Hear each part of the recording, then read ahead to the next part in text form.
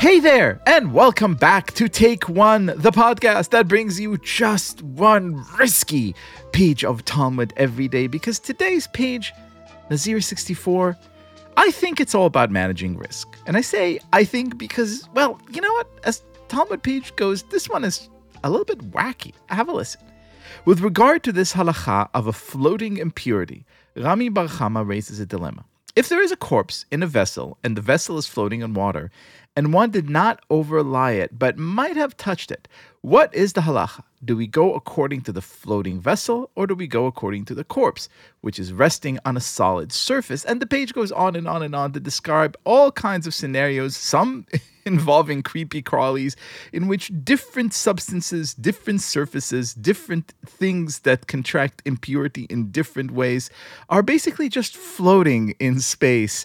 And you run various risks of touching or not touching them, which when I read it, because every word in the Talmud is relevant and every word is true and every word is here to teach us some lesson, I took really to be a beautiful, if a bit quirky meditation on really this notion that we live in an uncertain environment and that circumstances and conditions change all the time, and that one of the most important skill sets we could develop is basically the ability to look at these minute details and learn how to assess risk.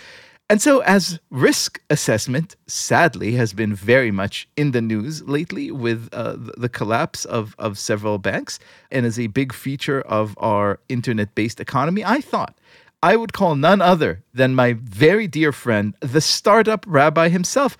Gabi Weinberg, welcome back to the show. Liel, it's always good to get a Daf Yomi in with you at this point in the week, so it's great to hear your voice.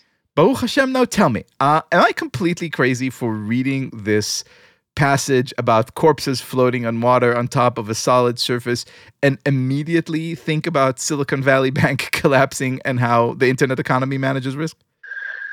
Well, I feel like floating risk is, I believe, a phrase out of the market too. So what the float is. So I feel that you've at least literarily found the Gzeira Shava, two words that are the same, at the very, very least. And I think all the more so in the world of risk and tuma and impurity has come up in this tractate relatively frequently in Nazir, because that's one of the prohibitions, right? And Nazir can't be exposed to a corpse. And so we're always worried, is this considered corpse enough, or is this exposure enough to risk? And obviously the risk here is blowing your 30-day period at least of abstention from being, not drinking wine and not going into a cemetery and so on and so forth. So I think that that's kind of like inherently baked into what you're talking about, which I really appreciate. So it's a good starting point. I guess one added layer to this risk question is good risk and bad risk, right? There's a difference in those two things. You can't just assume that all risk is good or all risk is bad. That's one of the biggest challenges and I literally am sitting across the street from First Republic Bank in the city right now, looking at the banks. They have a responsibility first to their depositors, right, who put in money and assume there will be money available. At the same time, banks are the engine of an economy, and banks taking calculated risks is what has so many millions of Americans owning homes, what has so many millions of Americans able to generate more wealth for themselves and their families afterwards. So I think that understanding this Gemara with the lens of risk as the underbelly of it, I think it's compelling and exciting to think of how are we assessing these literally floating vessels, we'll call it caskets. How does that work and how does that apply? And so give us the whole secret to assessing risk in the Talmud and in the marketplace. Now, give us a little signpost, a little guide, a little kind of piece of solid land to stand on amid all this floating risk. So if we were to follow the rabbi's example in today's page and sort of extrapolate from there to our time and to very, very different realms like the stock market or investment, etc., what are one or two principles that we could take and apply in the world? Is it just, hey, pay very close attention to the details as this page asks us to do? So I would say there are two things, and maybe a metaphor from a different piece of the Talmud that also talks about risk in the same world, I think is relevant. And I'll try to summarize it briefly. But there's a case when you have two roads, right? One which has some sort of impurity on it, and the other has no impurity on it. But two people walk down the road and they come to a rabbi, some scholar, and they say, are we tameh? Are we impure? We don't know which one of us walked on the road that had the impurity, right? So this is kind of it's a classic case that comes up time and time again in this tractate because it's really relevant to the same question you're talking about. And the way that we assess risk there is that if they come at the same time, then they're both tameh. They're both impure.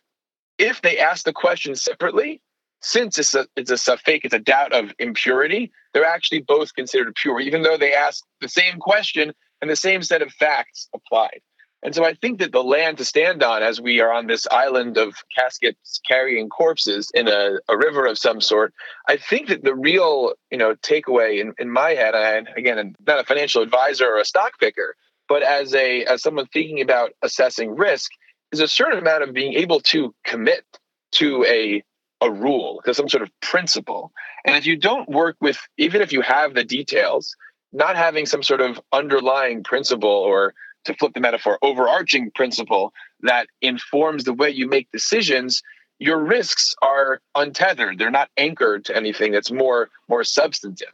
And so what the job of us Daf Yomi learners or listeners or anywhere in between is to think through what are the principles that inform my take and my approach to a certain problem, to a certain set of rules. And then once you take the risk, you jump, but at least you're tied to something when you make that leap.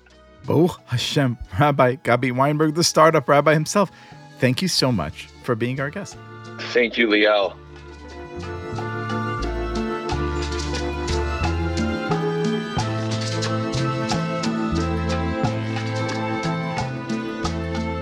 This has been Take One. If you enjoyed the show, and I hope that you do, please go rate and review us on Apple Podcasts or whatever platform you use to listen to podcasts. And get your Take One merch, t-shirts, mugs, and other great stuff at tabletstudios.com. Each week, we will be releasing new episodes Monday through Friday, covering the entire weekly portion of Daf Yomi. Take One is a Tablet Studios production. The show is hosted by me, Leah Leibowitz, and is produced and edited by Daron Ruskay, Quinn Waller, and Ellie Blyer. Our team also includes Stephanie Butnick, Josh Cross, Tanya Singer, Courtney Hazlett, Robert Scaramuccia, and Mark Oppenheimer. For more information, go to tabletmag.com/takeone or email us at takeone@tabletmag.com. You could find us on Twitter at TakeOne.Yomi or join our Facebook group by searching for Take One Podcast. I hope we have made your day a little more Talmudic.